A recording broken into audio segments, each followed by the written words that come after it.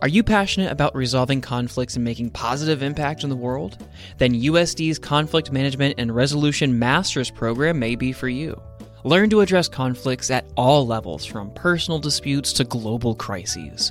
Join the Kroc School's dedicated community fostering peace and understanding while you acquire practical skills to navigate diverse settings. Apply now and be the change you want to see in the world. Visit sandiego.edu/peace/VOSD. That's sandiego.edu/peace/VOSD.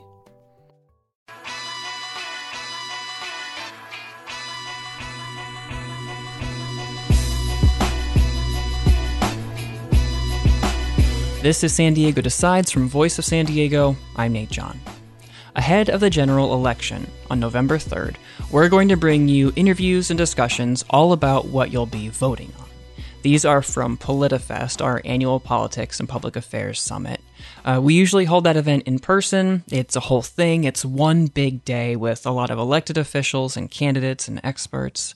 They get together to talk about the most pressing things happening in San Diego that year. This year, though, it was all virtual, so what you're going to hear all happened remotely over the course of an entire week. But again, here in this feed, I'm going to bring you a selection of some of the most interesting discussions and debates that happened during PolitiFest. I think you'll really enjoy them, especially if you follow this show. Right now, the California ballot measure crash course. Voice of San Diego editors Sarah Libby and Jesse Marks are going to review each measure on the statewide ballot, give you the details and background for each, and important context to help you vote. Here's Sarah and Jesse.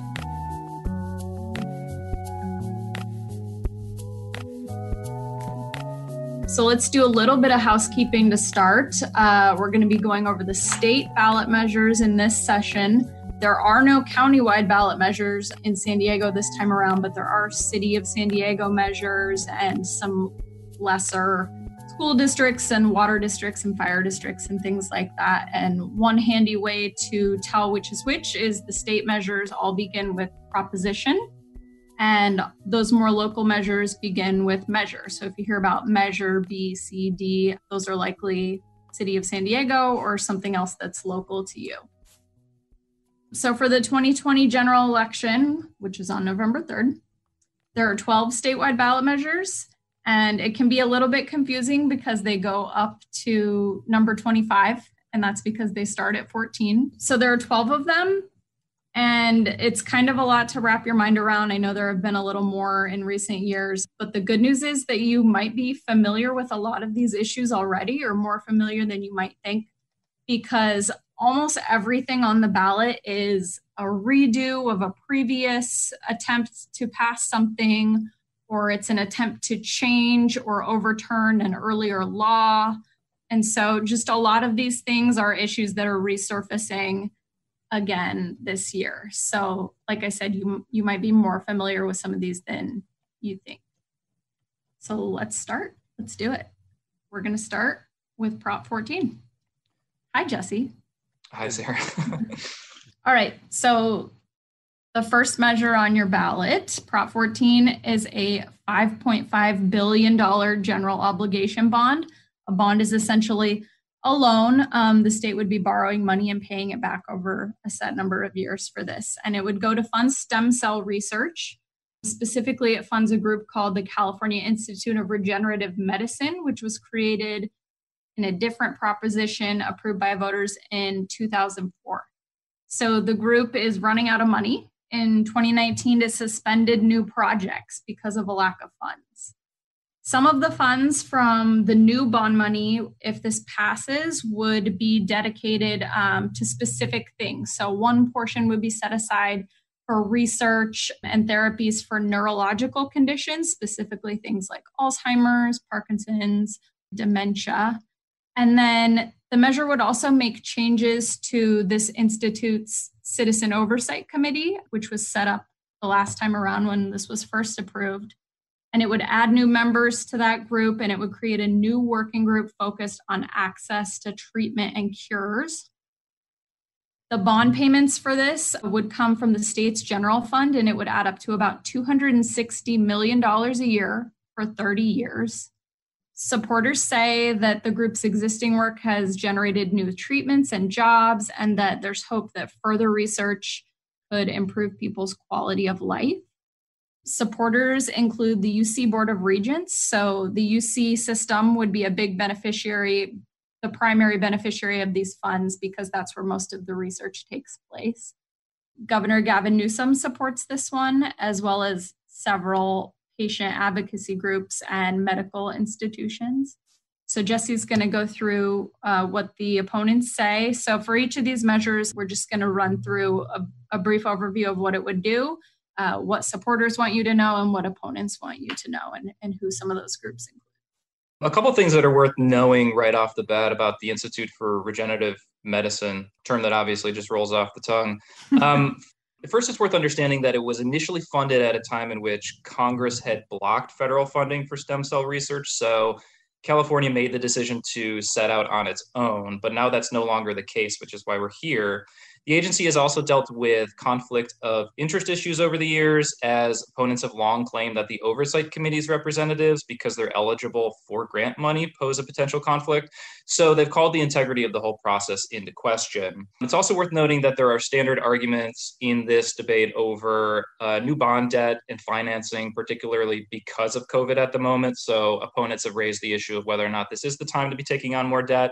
There aren't many registered opponents to this ballot measure, but we have found opposition coming from the Center for Genetics and Society, as well as the editorial boards of the OC Register, the San Jose Mercury News, as well as the Bakersfield Californian. They've all urged no votes on this one. So that does it for Prop 14. Let's move over to Prop 15 now. This one, as Sarah mentioned earlier, might sound familiar to you, but there are a couple of things that are worth understanding. It's a constitutional amendment because it's seeking to change an earlier constitutional amendment, which is the infamous Prop 13. So Prop 15 deals with Prop 13. And the original Prop 13, which was approved decades ago, had famously set property taxes based on a property's purchase price instead of its current market value, and it also put a cap on future increases to those taxes. So Prop 15, which is what we're voting on this time around, would not touch residential properties at all, and that's important to understand. But it would require businesses and industrial properties, with certain exceptions, to pay based on market value. Since it would create one standard for residential property taxes and another standard for businesses and for industrial taxes, it's often referred to as a split roll tax, and you'll probably hear that a lot in this debate if you're following it, or if you see any of the literature on it that comes to your house. Exemptions include anything that's zoned as agricultural property. That's worth keeping in mind, as well as properties where the business owner has less than $3 million in holdings in the state of California. The Legislative Analyst's Office, which is a nonpartisan state entity, estimates that this one would generate between $8 billion and $12 billion a year in tax revenue. So, of course, the major beneficiaries for that reason would be local public schools as well as local governments. The supporters of this one say the crux of their argument is essentially that just a small fraction of large businesses would have to pay higher taxes, so they consider this to be fair. And most governments and schools desperately need the revenue, so they argue that it's good. The most high-profile supporters are also kind of a who's who of major Democratic Party leaders. So you got Joe Biden, you've got Kamala Harris, Elizabeth Warren, Bernie Sanders, and then you've also got the state Democratic Party, as well as teachers' unions and the ACLU.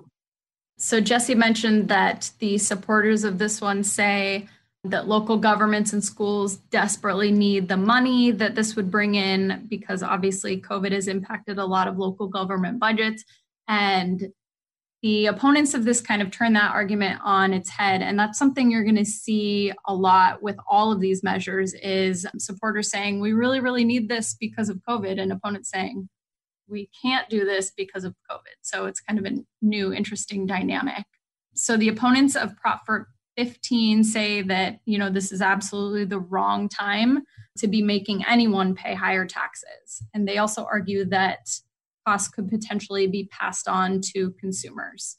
So opponents include several business groups throughout the state, including the San Diego Chamber of Commerce, former Governor Pete Wilson, State Senator Brian Jones of San Diego County, the local county assessor, Ernie Dronenberg, as well as several NAACP branches. All right. So Prop 16, if you're looking for a shorthand, is restoring affirmative action. So this is another constitutional amendment that would overturn a previous constitutional amendment. Voters passed Prop 209 in 1996, which banned the consideration of race, sex, and national origin in public college admissions, government hiring, and contracting. So usually we hear about affirmative action in the context of college admissions, but just know that this also deals with any government hiring decision and contracting decision. So one interesting thing about this one is that both the campaign for Prop 209 back in the 90s and now the campaign to repeal it were both led by San Diegans. So Pete Wilson was the main proponent of Prop 209, and Assemblywoman Shirley Weber is leading the effort to repeal it with Prop 16. So Prop 16 would remove the ban on race-based and sex-based preferences from the California Constitution. So the state and federal constitutions both already ban discrimination on the basis of race and sex. So this would really only deal with preference on the basis of race and sex. So what does preference mean? Courts have ruled that pure racial quotas or race-based point systems in college admissions are unconstitutional, but they have said that considering race as part of a holistic review that considers it as one of many factors, as long as it's going to achieve a really compelling goal, such as a diverse student body, those are allowed. So supporters say that mandating a colorblind system ignores the fact that racism exists. And they also believe that governments should be able to seek out certain people. For example, if a school is in a neighborhood with a large Latino population, they think they should be able to recruit Latino teachers for the classroom, and that right now that they can't do that. They also say that in the 25 years since Prop 209's been in place, disparities have deepened, which proves that these policies harm women and minorities. Supporters for this one are mostly Democrats, a lot of prominent Democrats, but it's important to note that it also includes San Diego Mayor Kevin Faulconer. Other supporters include Senators Dianne Feinstein and Kamala Harris, Lorena Gonzalez and Shirley Weber, and the ACLU and the UC Board of Regents. Again, this would deal with college admissions. Okay, so as for the opponents on this one, their main argument is that any consideration of race and sex is itself discriminatory, and they've claimed that the American system is not racist in any form. They've also argued that upper middle class Latino and Black Californians will receive all the advantages of this change in the law while doing nothing to recruit new students from economically disadvantaged and working class communities, which is the root of the problem, they say. And they've also argued that the change is most likely to hurt Asian Americans who are overrepresented in UC admissions. So that's why one of the main opponents of this you'll see is the Chinese American Civic Action Alliance. And on this issue, they're aligned with a number of major conservatives in California. You've got former Congressman Darrell Issa, as well as the California Republican Party as a whole, actually. Okay, let's move on to 17 now. So 17 is one of the easiest to understand because it does something very simply, which would allow people who are on parole to vote. That's basically it. California is one of the few states in the country to require people to complete both their prison as well as their parole sentences before they regain the right to vote. So this measure was placed on the ballot by the legislature, and that's also important to note, which means that a group didn't actually collect signatures for it, which is costly. However, it's also worth noting that this initiative itself would increase county costs for voter materials. So essentially the major argument coming from supporters is that allowing parolees to vote will help them shed their stigma and reintegrate them back into society, that this is a right that they ought to have, like most other states in the country. And again, the major supporters are Assemblywoman Shirley Weber, who we've heard already and who we'll see again throughout this discussion tonight, as well as Governor Gavin Newsom, Kamala Harris, the ACLU, and the League of Women Voters.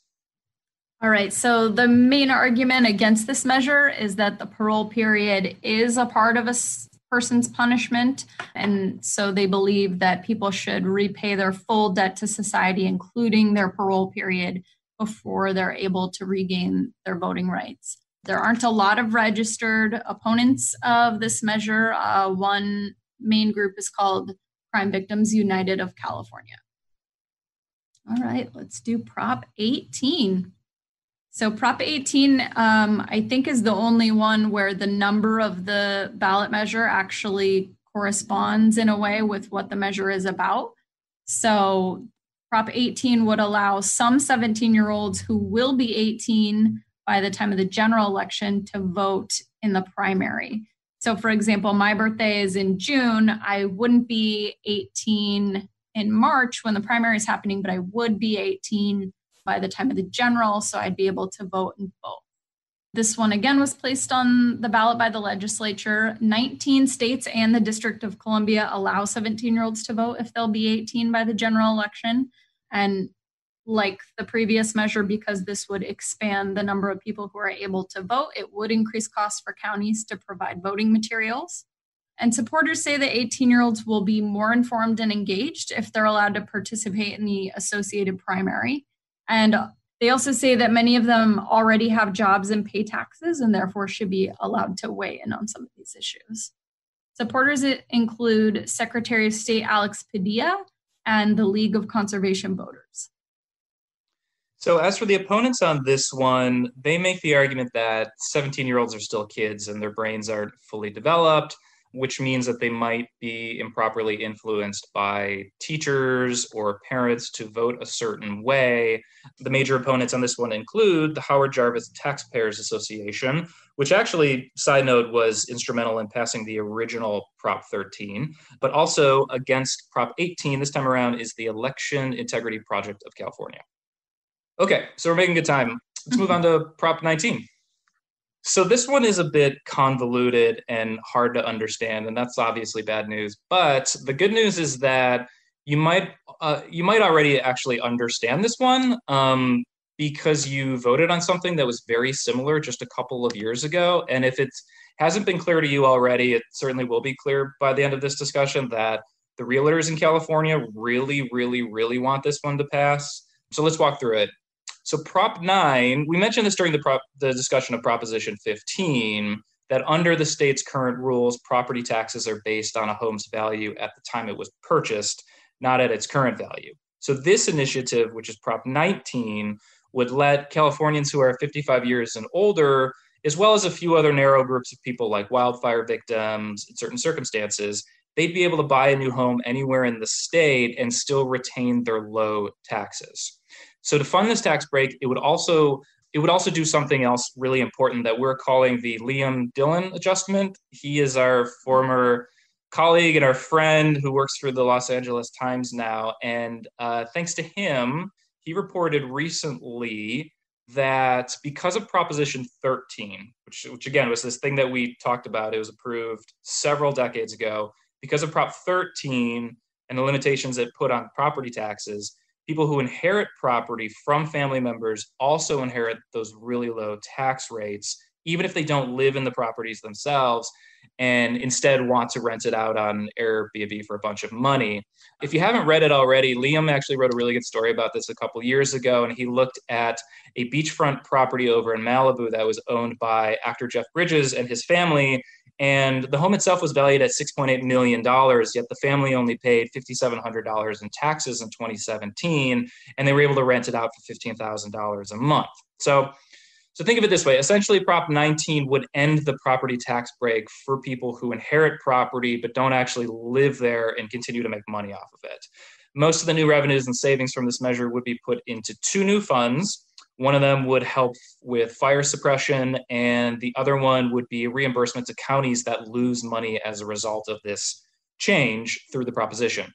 Closing the inheritance tax break could generate billions of dollars, again, for schools and local governments, and that's one of the main arguments from supporters on this one. They've also argued that it would incentivize seniors to downsize, freeing up housing stock, which is badly needed in California. So obviously the realtors, as I mentioned earlier, are pretty jazzed up about this. Realtor groups, we tallied, had put nearly $20 million into support for this measure. But you've also got firefighter groups. You got Governor Gavin Newsom again, and the California Democratic Party is also on board. So I saw other people referring to what we're calling the Liam Dillon adjustment as the Lebowski loophole. So they're both good. I like the Liam Dillon adjustment, but because of that Jeff Bridges example, so I thought that was pretty good. Liam abides. Yeah. So opponents of this one say that it's simply a giveaway to realtors. Jesse mentioned they've tried this in 2018 and they're back again with this one and have put several $1 million into passing it. And they also argue that people shouldn't be penalized for how they choose to use their inherited property. The main opponent of this one is the Howard Jarvis Taxpayers Association. You'll notice they tend to oppose things that deal with taxes. All right, we are on to Prop 20. So Prop 20 would roll back several pieces of different criminal justice reform measures that have passed over the last decade. So just as a piece of background, the Supreme Court ordered California to reduce its prison population back in, I think, 2011, which has led to several reform efforts to move people out of prison and to jail fewer people, including Prop 47 in 2014 and Prop 57 in 2016. So this would chip away at some pieces of those measures. Prop 57 made certain offenders eligible for parole consideration, and I want to dwell on that point really quick, just because this is something a misconception I kind of hear thrown around in this debate a lot. So Prop 57 did not ensure people will get parole. It made them eligible for parole consideration. So you can be eligible for parole and get denied, which is something that happens pretty often. So this measure would revoke parole eligibility for people who commit certain types of theft and fraud crimes.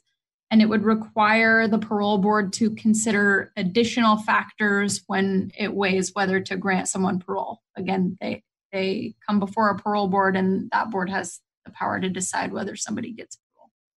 And Prop 20 would also change some crimes currently charged as misdemeanors to felonies, including theft crimes between $250 and $950. And then the other big piece of this measure that has gotten a lot of attention is that it would require people convicted of certain misdemeanors to submit their DNA to the state. And because of a lot of those measures, it would increase costs for state and local courts and for law enforcement. So supporters of this one say that reforms have gone too far and led to an increase in thefts. And they take issue, something you'll hear really often with this measure, is with certain parole eligible offenses being labeled as non-violent crimes. And so they argue that some of those really are violent crimes and should be labeled as such.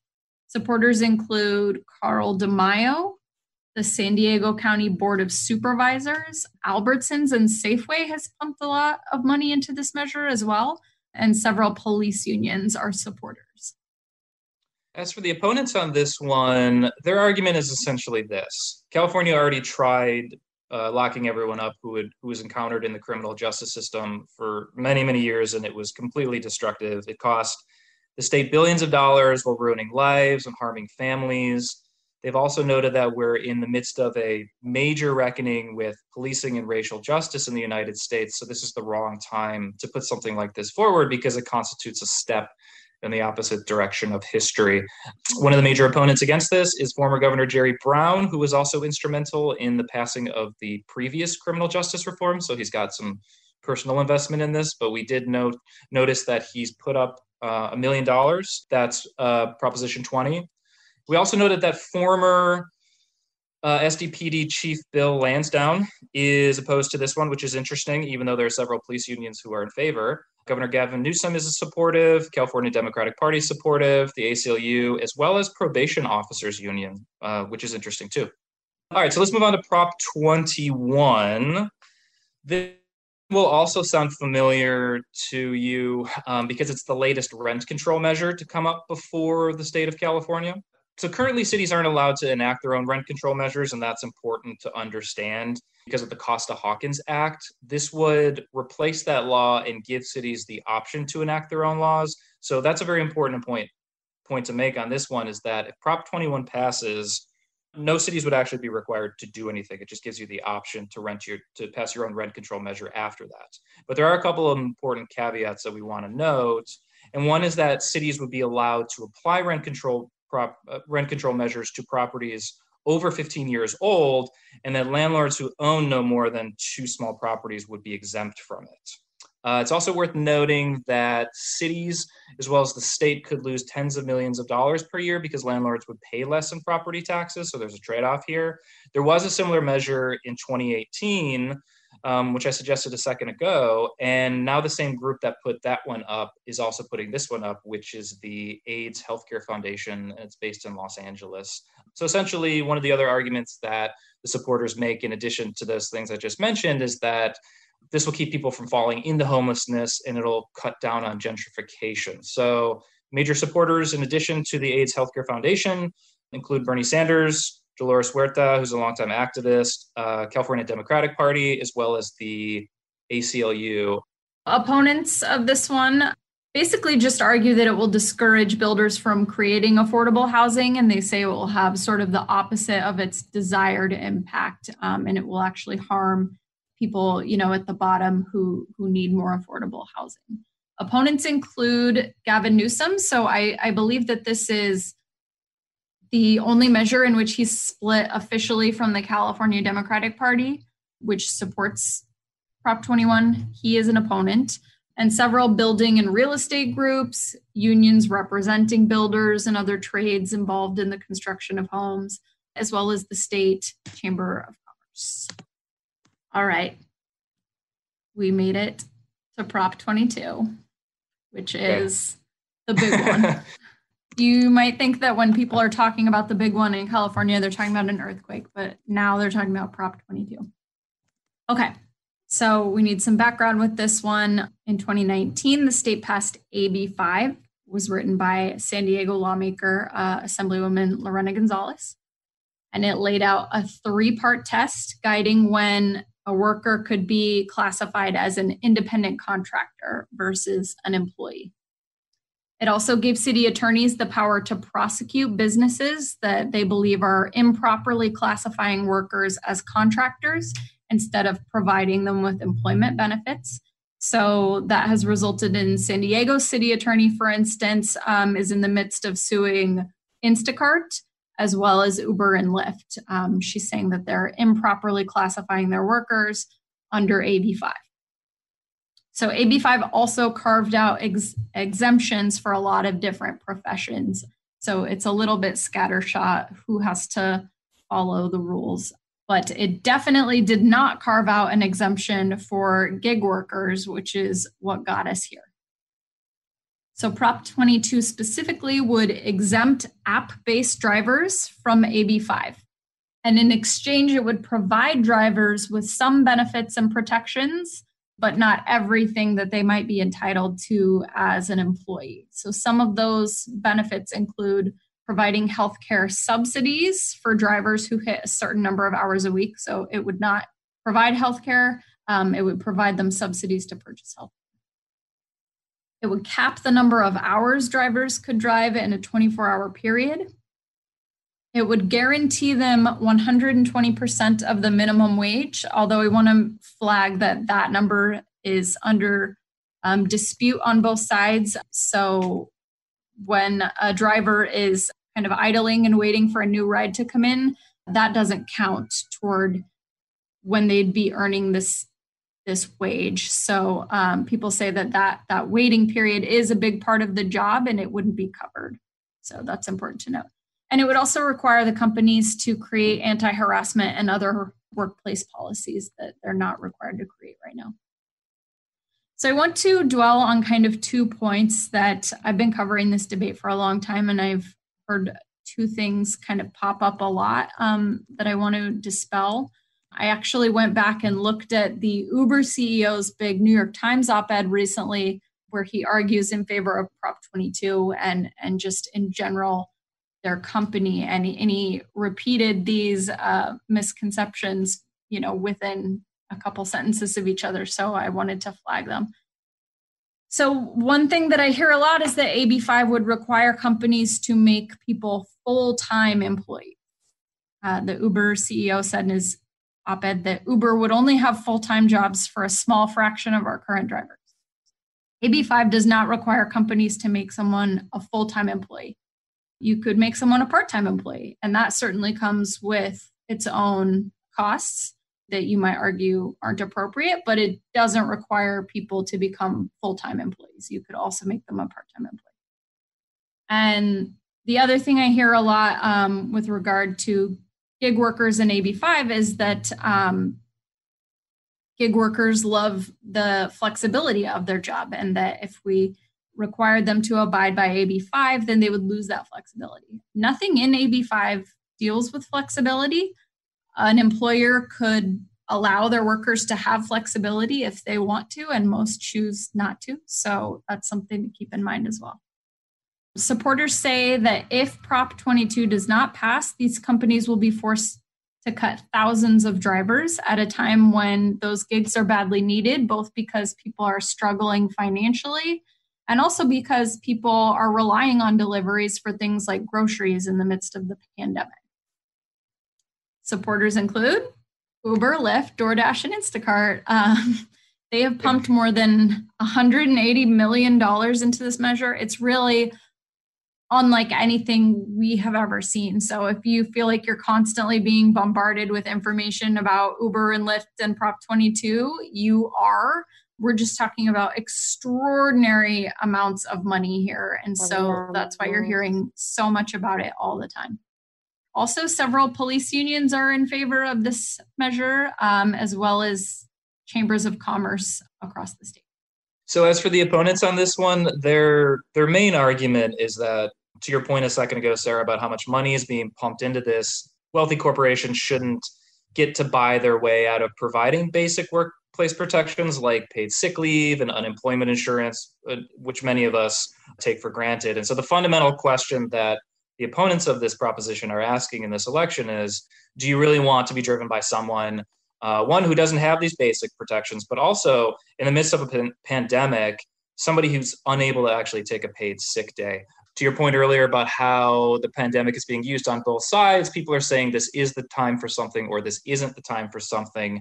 In this case, the opponents are saying this is exactly the wrong time to not give these protections to people who do things like drive you around. Major opponents include Elizabeth Warren, Joe Biden as well, a whole bunch of unions. I mean, like basically everybody, SEIU, the California Labor Federation, UFCW, the Transport Workers Union of America.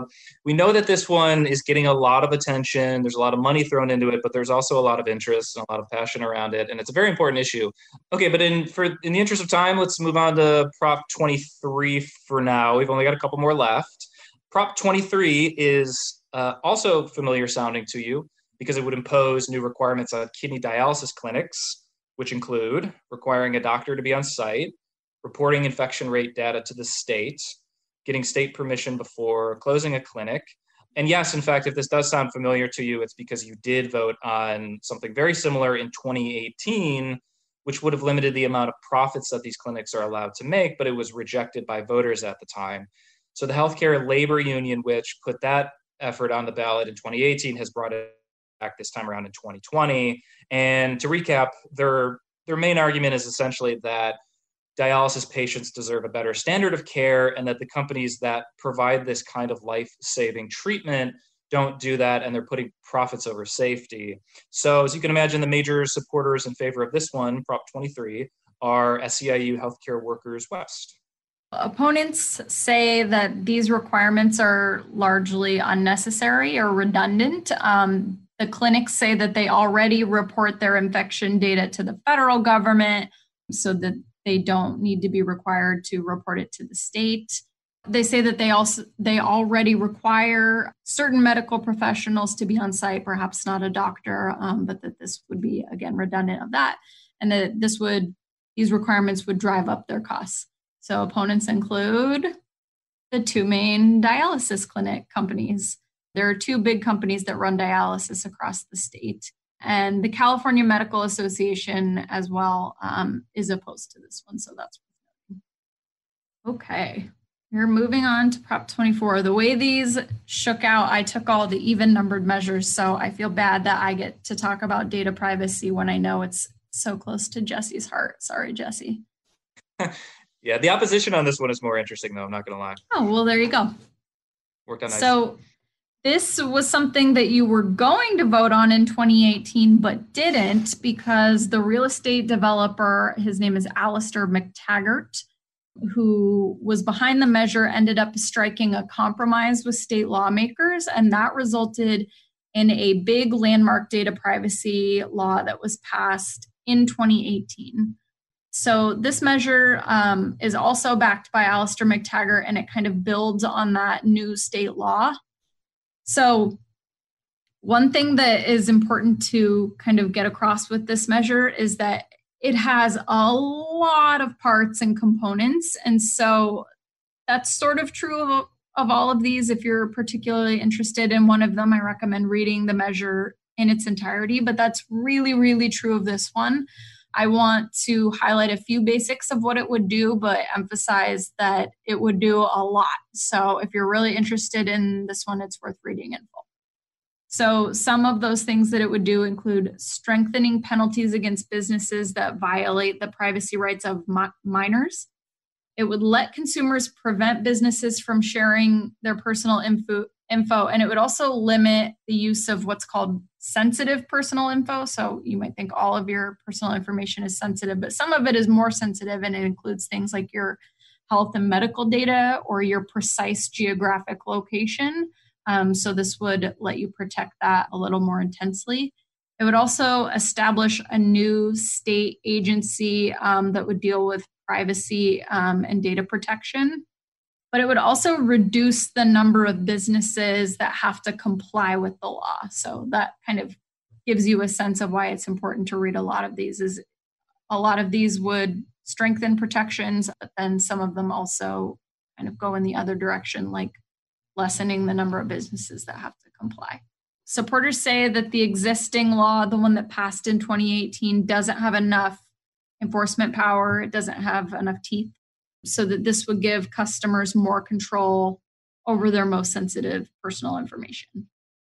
Supporters include Alistair McTaggart, the person responsible for putting it on the ballot, as well as Andrew Yang, the former presidential candidate, and the group Consumer Watchdog.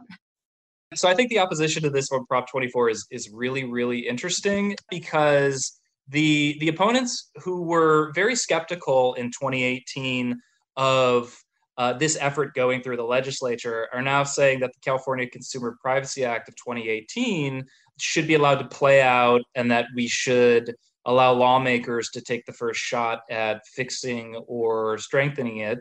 They have also noted that there's no broad coalition, no broad privacy coalition that's actually supporting this effort. And they've also pointed out that many of the big tech companies are conspicuously silent on this, which is really interesting because it would affect them. Those major opponents include the ACLU, Public Citizen, the League of Women. And we also wanted to flag for you the fact that the Electronic Frontier Foundation, which is a leading source of data privacy information in the state of California, it's based up in San Francisco, they've decided to remain neutral on this one. And essentially what they've said is that the measure contains several steps forward as well as several steps back. And I would strongly encourage anyone who's really interested in this topic to take a look at what they put together, because they have noted a couple of things that they're really critical about. One is the fact that the initiative would allow businesses to charge some customers different prices who want to exercise greater privacy rights. And they've also argued that Prop 24 would expand the power of businesses to refuse a consumer's request to delete their data if the business believes that data retention would help ensure security and integrity. So again, to Sarah's point earlier, follow up on that one if you're interested in it, read it, or at least see what the EFF has to say. Okay, one left. We're on Prop 25. So Prop 25, a really interesting one. So this would essentially make California the first state to swap cash bail for an algorithm to assess a criminal suspect's risk level. When someone is jailed as a suspect in a crime, they generally pay a cash bond to be released before their trial, and then that money is paid back to them once the trial is complete. In 2018, however, state lawmakers passed and Governor Jerry Brown signed into law a bill that replaces the cash bail system with a new system to assess whether someone is likely to flee before trial. So in this case, this time around, Proposition 25, a group of bail businesses have formed to create a coalition that would place a referendum on the ballot to overturn that law. So a little bit convoluted, but I think the way to think of this is that a yes vote on Prop 25 would uphold the original contested legislation, which itself replaced cash bail with risk assessments for detained suspects awaiting trial. So essentially the argument from supporters on this one is that people accused of small-scale crimes can languish in jail simply because they can't afford to pay, while the wealthy can easily pay their way out. And they also argue that the efforts of the bail bond group behind this measure just goes to show that they only care about money. Some major names that you would recognize: Governor Gavin Newsom is supportive of Prop 25, the California Democratic Party as a whole, the California Medical Association, League of Women Voters, and then you also have a couple of local supporters as well: State Senator Tony Atkins, Assemblyman Todd Gloria, and Assemblywoman Lorena Gonzalez. So opposition to this one is kind of interesting because it spans both sides of the aisle. So there are two very different arguments against this measure. One is from a more conservative viewpoint that argues that the algorithm system isn't any better than the current cash bond system, but it could be more costly, and it could also lead to more people going free before their trial and then going on to commit more crimes. And then the other side of the opposition argues that big data can be just as racist as the current system, and this algorithm could eventually lead to racist outcomes and be manipulated. Again, the opponents are kind of all over the map. They include the Orange County Board of Supervisors, the American Bail Coalition, the California Peace Officers Association, which is a police group, and the California State Conference of the NAACP.